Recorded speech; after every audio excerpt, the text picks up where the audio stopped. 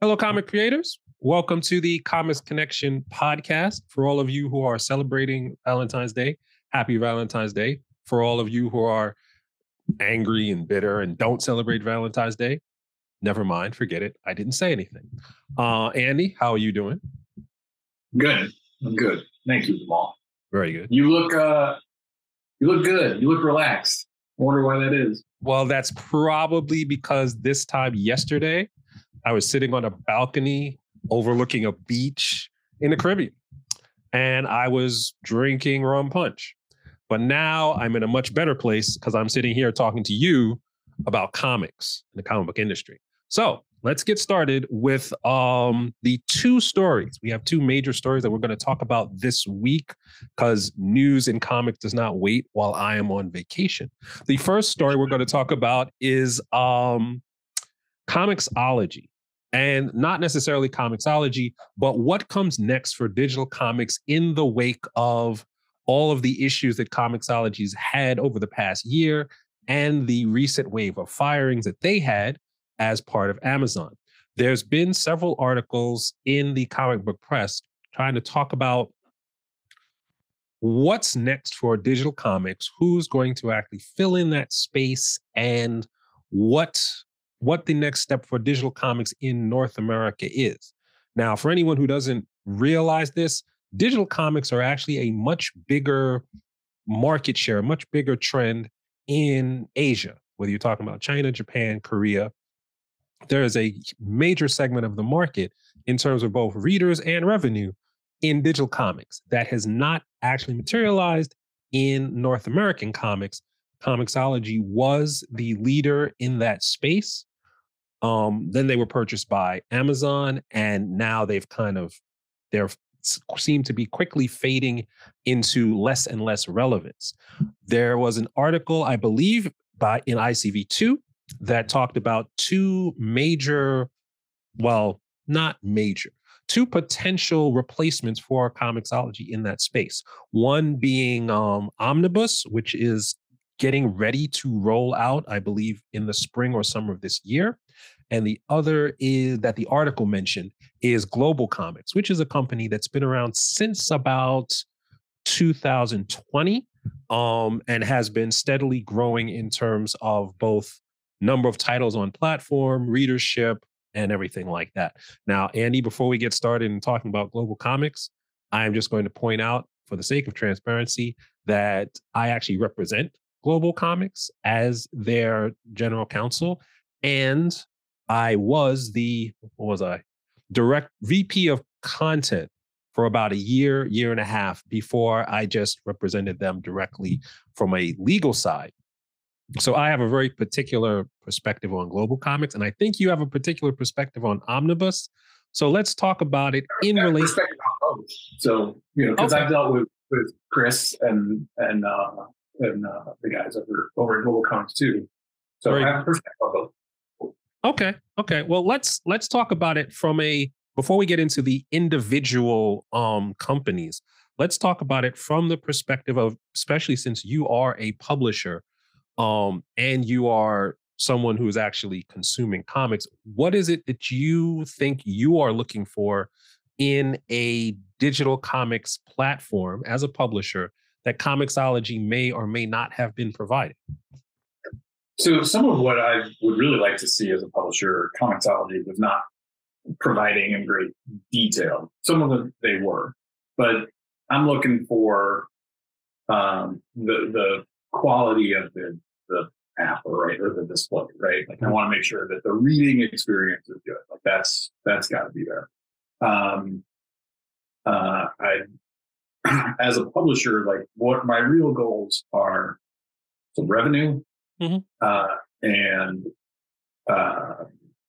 If there's marketing value to being on that platform. A lot of people go to that platform with more eyeballs on our stuff, and I think that's great too. So those are sort of the two kind of more tangible things.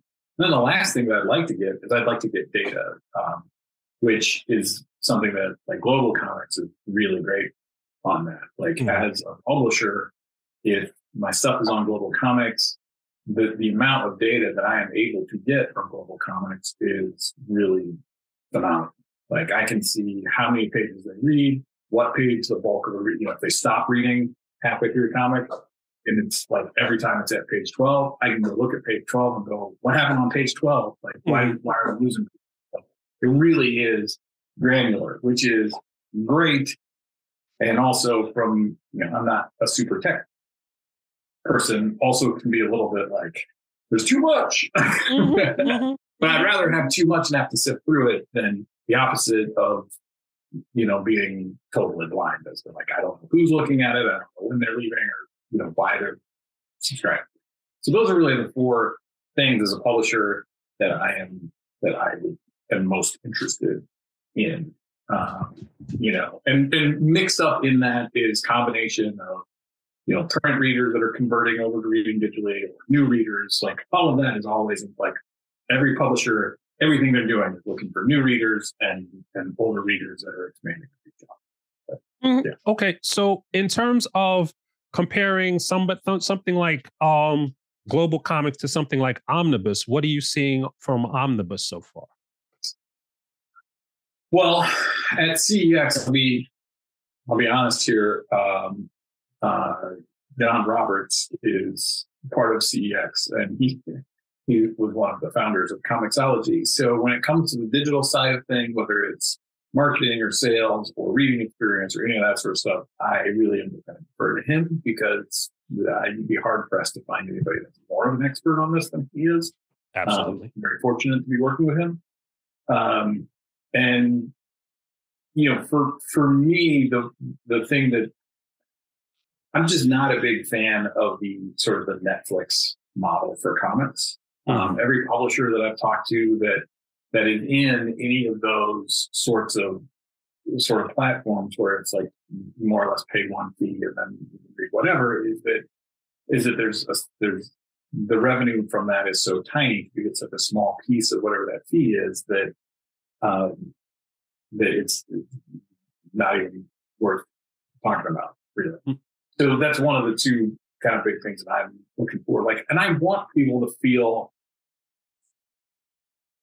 like they've got some skin in the game, right? Like I don't mind running a sale. Like maybe we sell a comic for 99 cents or whatever to or 25 cents to get people interested because we think they're going to be interested in it. I mean, that shows that I have skin in the game, right? Like I'm really putting some effort behind it. I'm not even trying to make money on it. I think you're going to love it.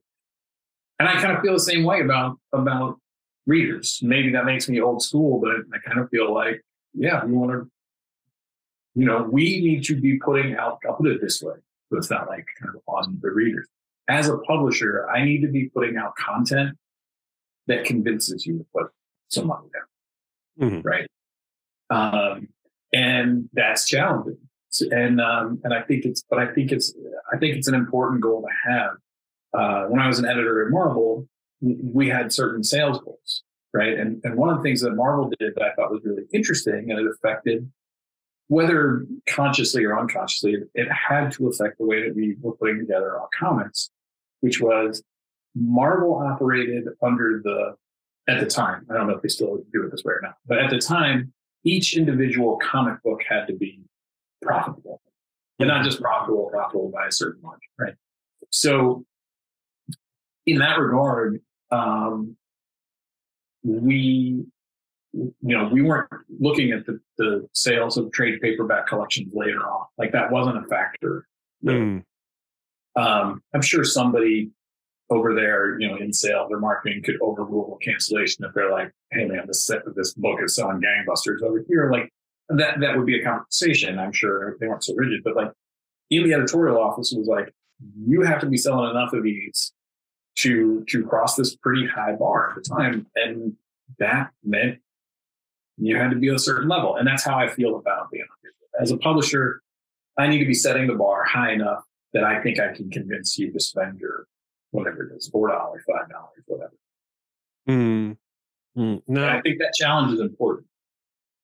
Do you think, from a digital standpoint, that price to the actual consumer is going to be a major factor in how these things play out, because we're in a situation now where comics, digital or print, in many cases, it's the same price. But people don't feel they're getting the same experience. They don't feel they're getting the same value. So they're wondering, why would they pay $4 for a print comic and then still pay $4 for a digital comic?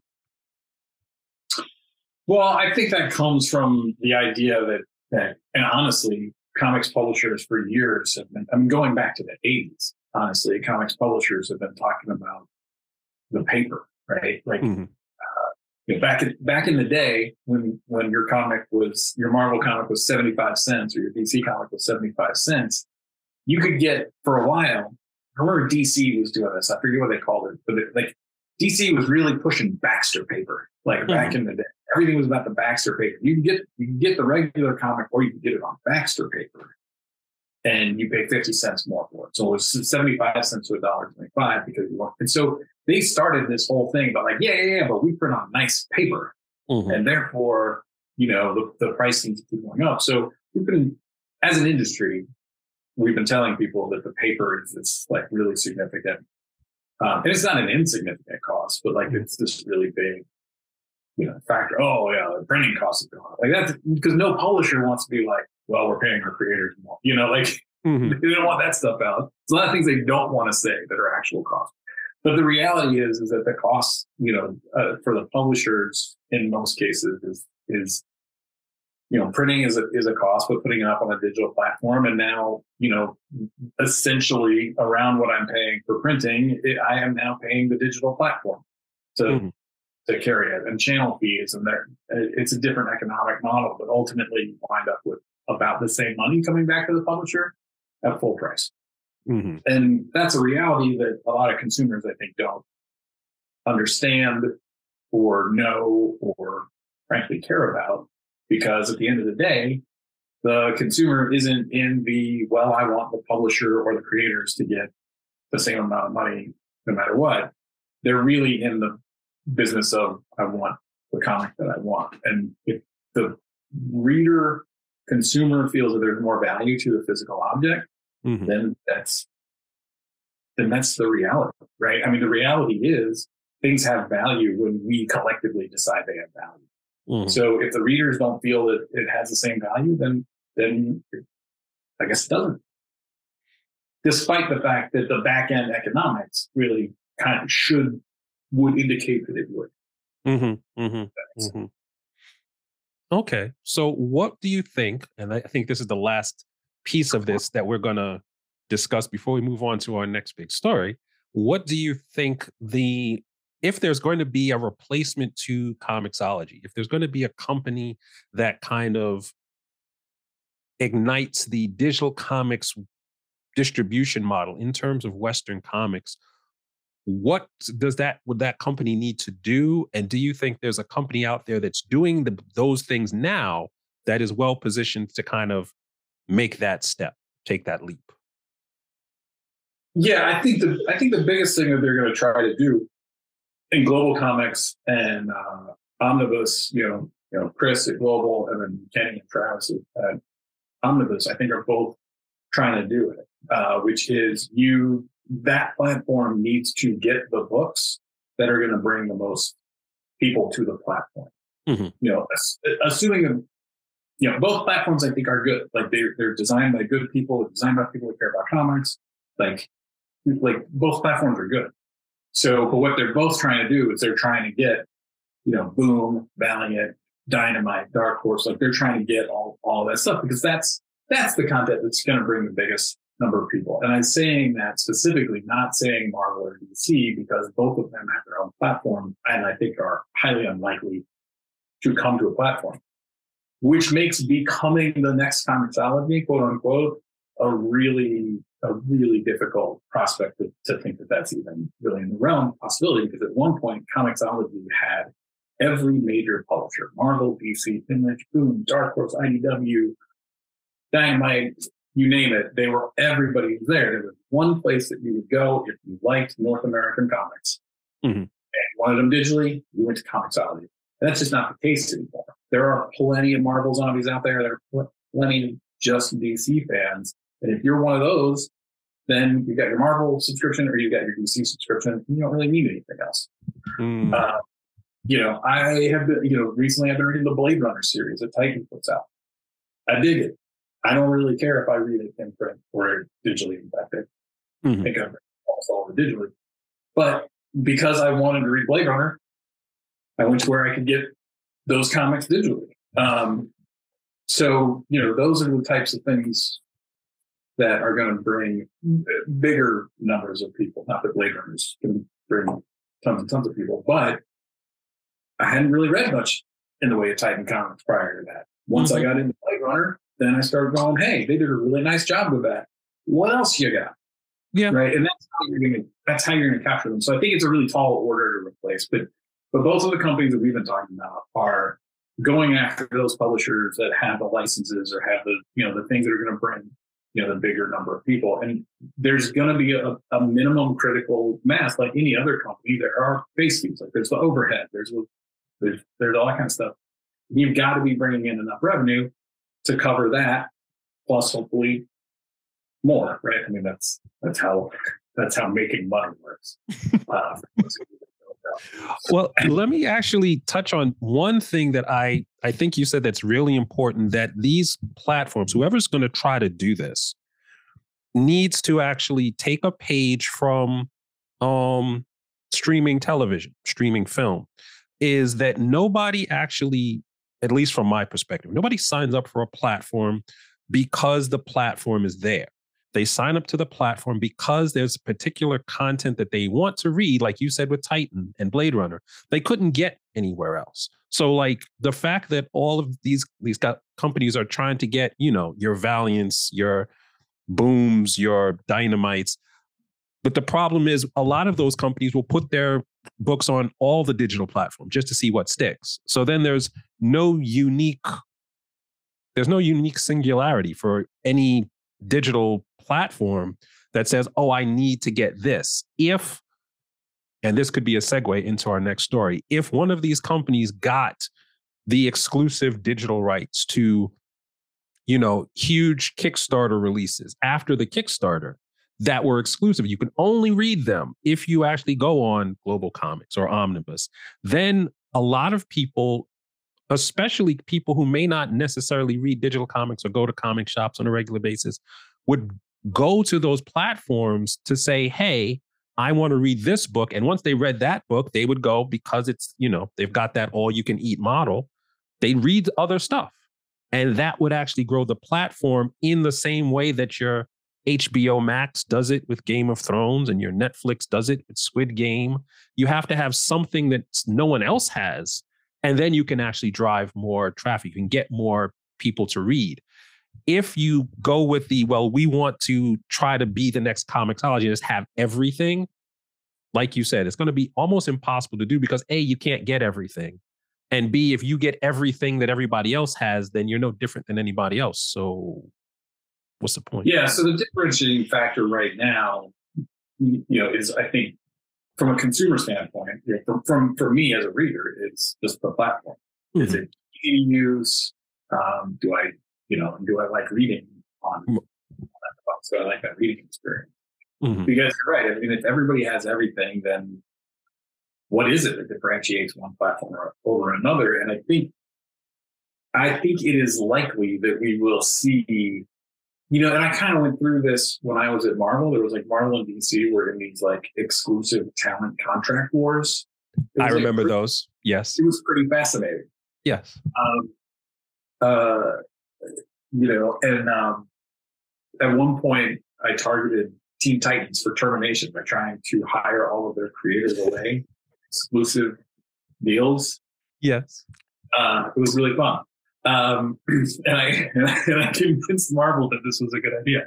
They internally declared war on like their most popular book at the time. Anyway, but yeah, I mean, I could see a version of that being that there are exclusive wars with these platforms going after, some of those publishers and saying, we want you to exclusively be on our platform, which of course means they're either going to have to pay something up front or they're going to have to give them terms or whatever. And I could see this, being the new baby very small baby brother of the streaming wars, is sort of something along Yes. those lines. Netflix has got something coming out each week practically that's like, you need to stay here because we've got Glass Onion, we got Squid Games, as you mentioned, we've got whatever dropping. But they're all doing it. And my wife came in this morning, like, Ted Lasso season 3 coming soon. I'm like, all right, I guess I'm not canceling Apple TV today. Exactly. They get you. And I think it's kind of the same idea.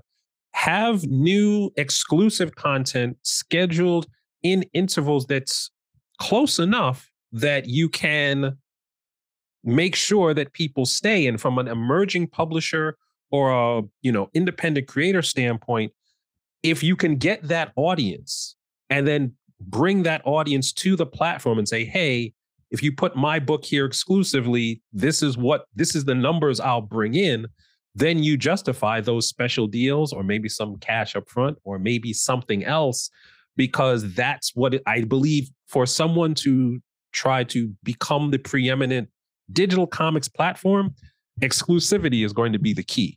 Because if you just have what everybody else has, it's not going to work out. Yeah. All right, let's move on to the next big story that we were talking about. Kickstarter actually recently, about a week and a half ago, right after our last podcast, announced their 2022 numbers. And just like 2021, 2020, 2019, their numbers in terms of the revenue generated, especially in the comic book category, has been going up at a fairly impressive rate. 2023, even though we're only in the first couple months, looks like it's going in that same direction. And one of their key stats is, I think, 78% of all comic book Kickstarters are successfully funded. So if you're looking at, what actually constitutes a financial success in the world of comics, Kickstarter is having the kind of success that other sectors of the industry are not. Either they don't have that level of success, or B, they're not telling anyone what level of success they are having, which means they probably don't. Let me. I've got the numbers here. Okay, give me the numbers because I don't have the numbers up. 65% success rate in the comics category. Oh, 65. Okay. But the average on Kickstarter is only 40%. All right. Okay. So, that's a lot. That's a lot better. Yes. Yeah. So, one of the things that I think is sort of interesting, right? So that's looking at just projects. The number of projects, are they successful? But the other way that they look at it too is they also look at it as the dollar. Like overall dollar-wise, comics aren't that big because other category, your average Kickstarter comics reward, I think, is like around $30 or $35, somewhere in that range. Whereas, like, if you're doing a collectible card game, it's like $150. Yes. Or something like that. So dollar-wise, they're not quite as they're not quite as big. But what was I going? Well, yeah. What I'd like to see on sort of the dollars sense is, like, one of the things that has added a lot of dollars to comics Kickstarter are things like Berserker that we put out. And those are big projects by big publishers. Boom did that massive. It was like $400,000 campaign, I think, for reprinted material, Mighty Morphin Power Rangers. That went back a couple more years. But like, if you've got these publishers coming in, and at first, for a while, there was this like, no, this isn't for you, publishers, until publishers started putting out things that people on Kickstarter wanted. And then they were like, well, that's okay. So I'd be curious to see, like, how much projects like that are skewing those numbers a little bit. But if you are just looking at projects, there aren't that many of those. They're huge, they're monsters, but there aren't that many of them. Yeah. So I'd be kind of curious to see that. But yeah, I think part of the reason that Kickstarter is growing is I think more and more comics creators, new and successful ones on like a more traditional comics publishing route, are coming to Kickstarter. And I think there's a lot of good reasons for that. I think one of them is that, and we almost talked about this today, maybe we'll talk about this next time, is that some of those companies are pretty rigid in the way, and they you can feel tied up at those companies. You can't do what you really want to do because reasons. And so I think that means that, while they might like, writing their Batman comic or whatever, they want to stretch different muscles and do different things that they can't do in those constraints. They need to do them over somewhere else. And Kickstarter is a good outlet for them. Oh, absolutely. I mean, for one of the things we talk about a lot in the Discord and in our weekly sessions is that Kickstarter actually gives emerging and independent creators a way to get their books out of their head and into the hands of readers without having to deal with a mainstream publisher if they don't want to, at least at first, without worrying about, getting an agent, without worrying about kind of sinking production cost and printing cost into something that they may not be able to sell. It's one of these things that now Kickstarter, I think, for a lot of emerging creators, it's like their theatrical release for a much longer project. Because first they'll release it in Kickstarter, then they'll kind of put it on their own website. Maybe they'll get it into bookstores. Maybe they'll do the direct market. But when they do those other release windows, they're not necessarily worried about, how much they sell covering their production costs because they already did it. Everything else after that could be pure profit.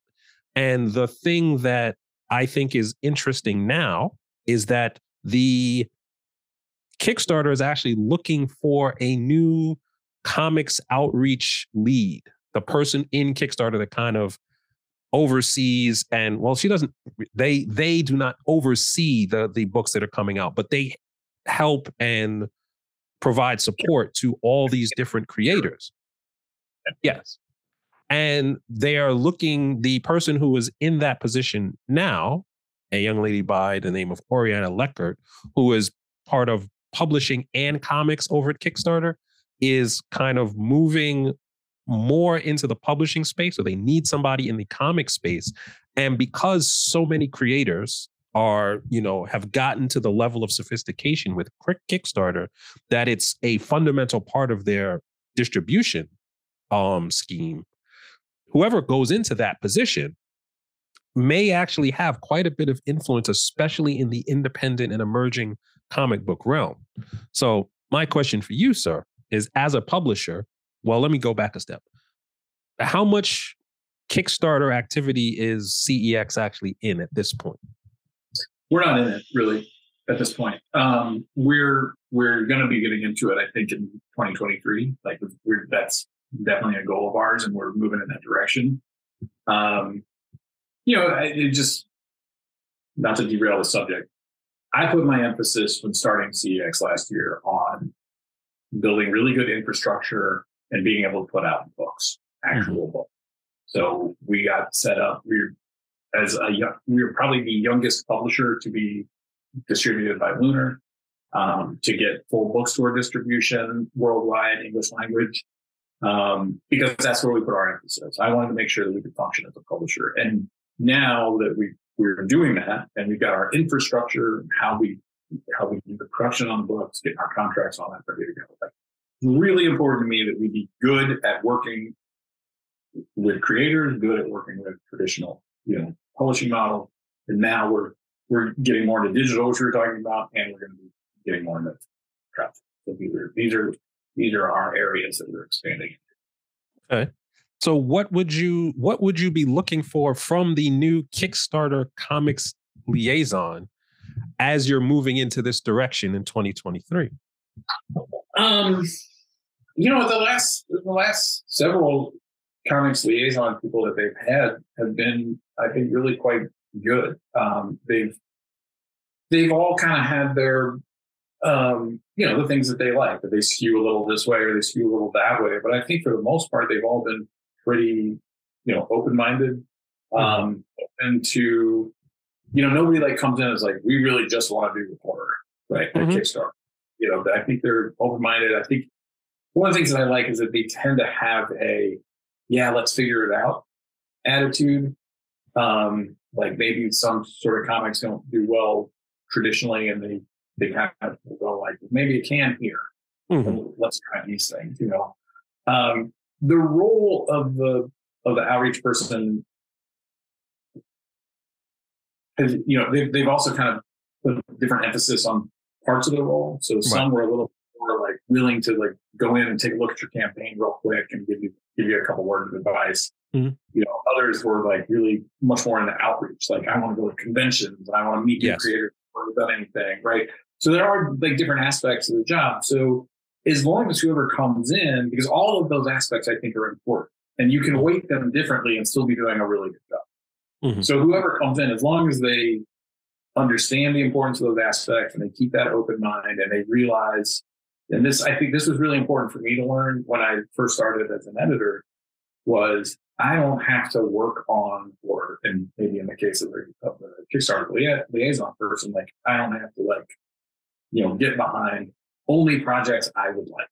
Right. So my job as an editor was to make comics that appeal to different people. Not every comic I made had to appeal to me. So as long as the Kickstarter person comes in with a similar sort of attitude, I think, of like, okay, well, that's not for me, but it probably has an audience. It's probably worth doing. Let's see what we can figure out, get that on the platform, make that a project we love, or, the various little kind of things that they can do. I think it'll be fine, and the other thing is that I think they've been good at this too, of working with people that don't get their ego wrapped up in it. Right. I think that's, I don't mean to say, I think that's it. And then like, hey, the job is easy. I don't think it's an easy job, but yeah, just keeping that level head and I do hope that they find somebody that has experience in, whether it's, like Oriana came, I think, from traditional publishing, right, or somebody that comes in, with a comics background, so that you're dealing with somebody that like knows how the sausage is made. I think that would be nice, but I don't know that that's even necessary. Right. I think if someone comes in with, I think what I'm looking for from a person going into that position is someone who is good at coordinating with other, or advising, creators on coordinating with other aspects of how this business works, because crowdfunding as a whole is a whole business and it has a lot of moving parts. And if creators don't really understand how the marketing works for crowdfunding, or how to figure out your distribution, or how to figure out your pricing, or how to figure out all those other things, crowdfunding is a tool that requires understanding a lot of other different steps. And if a person can come in and actually help advise on, letting people understand all those different steps, like you said, going to conventions and having these panels on, all these different aspects, that's one of the things that I think the liaison can actually provide real value to creators in 2023 and beyond. But one of the things, I think the last thing that I want to touch on is, you said it's not actually an easy job. And that may be underscored by the fact that since 2020, they're moving into like their third or fourth comics, liaison, even though the category itself is actually performing very well. Do you think that because they've had so many different people coming into that job in a fairly short period of time, that burnout is an issue? I can only speculate. Like, I don't know. But I mean, that wouldn't be surprising. I mean, Kickstarter has sort of a reputation for being sort of like young go-getters, right? And right. I remember being a young go-getter a long time ago, and I absolutely burnt myself out. I burnt myself out really bad when I was at Marvel. just working all hours of the day and all hours of the day. Mm-hmm. Probably more on me than on the company, but yeah, I mean, I think that's definitely a possibility. The other thing too is the category keeps growing. So even if you hire the right person or people for the job today, if it keeps growing in 2 years from now, like you kind of need another person, or you need the parameters of the job. And that's really more the thing that I'm kind of curious to see if any of that changes. Like, I think we're starting to see it, because if I understand some of the things that Oriana has said publicly, and I have not spoken with her, she's not leaving the category altogether. She was kind of comics and publishing, and now there will be a new comics director coming in, seemingly, I think, reporting to her. Mm-hmm. So we're not 100% losing all of her work hours just to be replaced by somebody else doing, the 40-hour work week. Mm-hmm. So it's like she'll still be involved. Hopefully that will also help make for a smoother transition. Right. But it wouldn't surprise me if we saw, in another year, that there's an assistant director or a second director. Right? Yeah. I think as the category continues to grow, especially with the growth rates it has over the past 3 or 4 years, not knowing the internal economics of Kickstarter, it seems to me that it is feasible to actually have a team of comics liaisons as opposed to 1 or 1.5. Maybe. Yeah, the only reason I don't think we've seen that so far, it goes back to that dollar, right? Mm-hmm.